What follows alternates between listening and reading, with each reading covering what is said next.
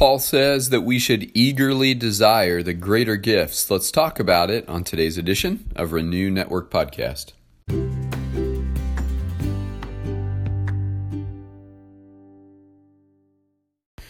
Good morning, and today we are moving on in our study of 1 Corinthians chapter 12. We're finishing the chapter as we read verses 27 through 31.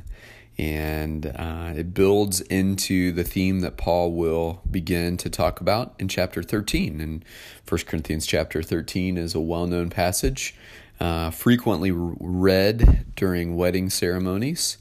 And Paul is setting the stage for that teaching at the end of chapter 12. But before we get into the word, let's go before the Father. Heavenly Father, we love you today. Again, Lord, we're grateful that we can come into your presence at any moment and know that you are with us, that you tune your ear to the prayers of our hearts because you care to hear what we have to say, and you care about what we're going through, and you care about what our needs are. But the reality is you know those things before we speak a word, and I'm so grateful for that. Father, you are the one who knows our hearts, and you are the one who sees clearly what we need, and you alone know how to meet our need perfectly. May we be satisfied in you today, and may we grow to know you better as we study your word together. In Jesus' name, amen. All right, 1 Corinthians 12, 27 through 31. Now you are the body of Christ, and each one of you is a part of it. And God has placed in the church, first of all, apostles, second, prophets, third, teachers, then miracles, then gifts of healing, of helping, of guidance, and of different kinds of tongues. Are all apostles? Are all prophets? Are all teachers? Do all work miracles? Do all have gifts of healing? Do all speak in tongues? Do all interpret? Now, eagerly desire the greater gifts. So he finishes out the theme he's been building, and he reminds the Corinthian believers and every believer since he's written this letter that we are the body of Christ, and each of us is a part of it. We're all an important part of the body of Christ. We are all belong to Jesus, and we all belong to the family of God if we professed faith in Christ, if we've received his salvation and redemption into our lives. We're a part of the body of Christ. There's no getting around that. And Paul says in verse 28, and God has placed in the church, first of all, apostles, and then he keeps going. But it's important that we note God has placed in the church. And everything that follows from that statement is something that God intended for the church to have. God intended the church to have apostles. Now, in the first century church, the apostles were the guardians of the truth of the gospel. They were the key leaders. We might call them bishops today. They were the key leaders of the church. They would bring correction. They would chasten. They would teach and preach. They would expound on the truth of the gospel.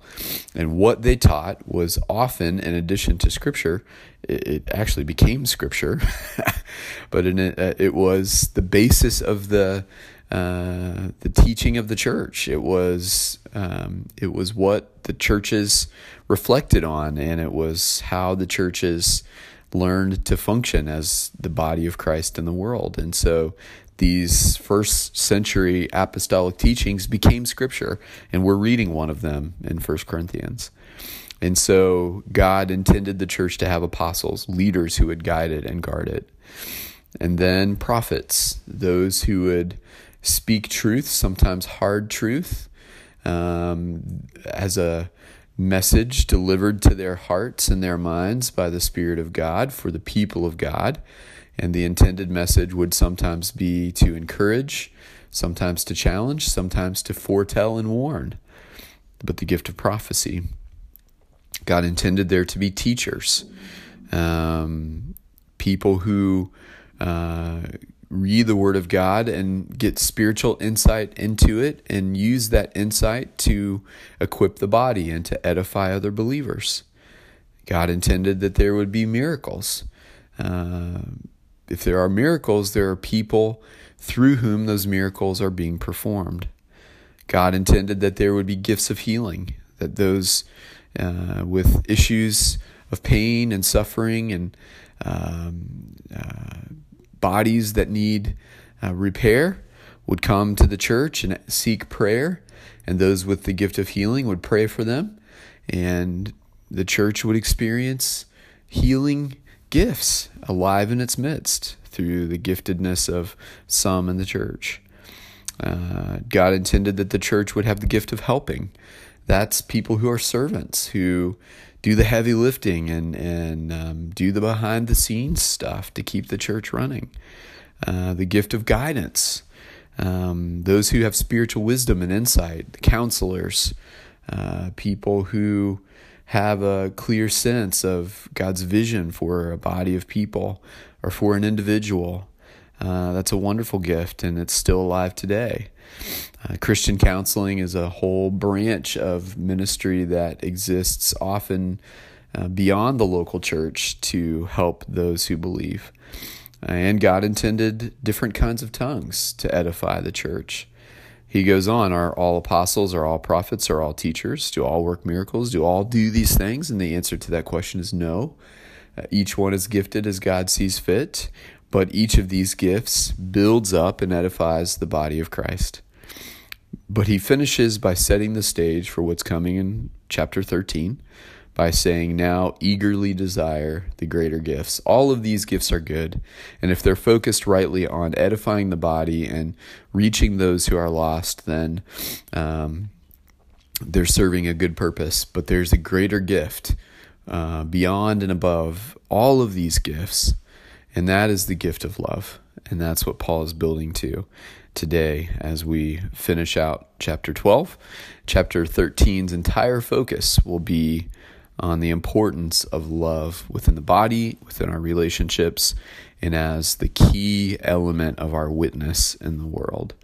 So if you want the gifts that Paul speaks about in 12, that's great. And desiring a gift that can be used for Christ's service and for Christ's ministry in the world, that's great. But Paul says to all of us, now eagerly desire the greater gift of love. And so we'll pick up on that theme tomorrow as we continue on. Thanks, guys, for taking time out of your day to study today. And I pray that you would be using the gift that God has given you to edify the body and to make Christ known among those who are not yet home in him. All right. God bless as you continue to consider these words today.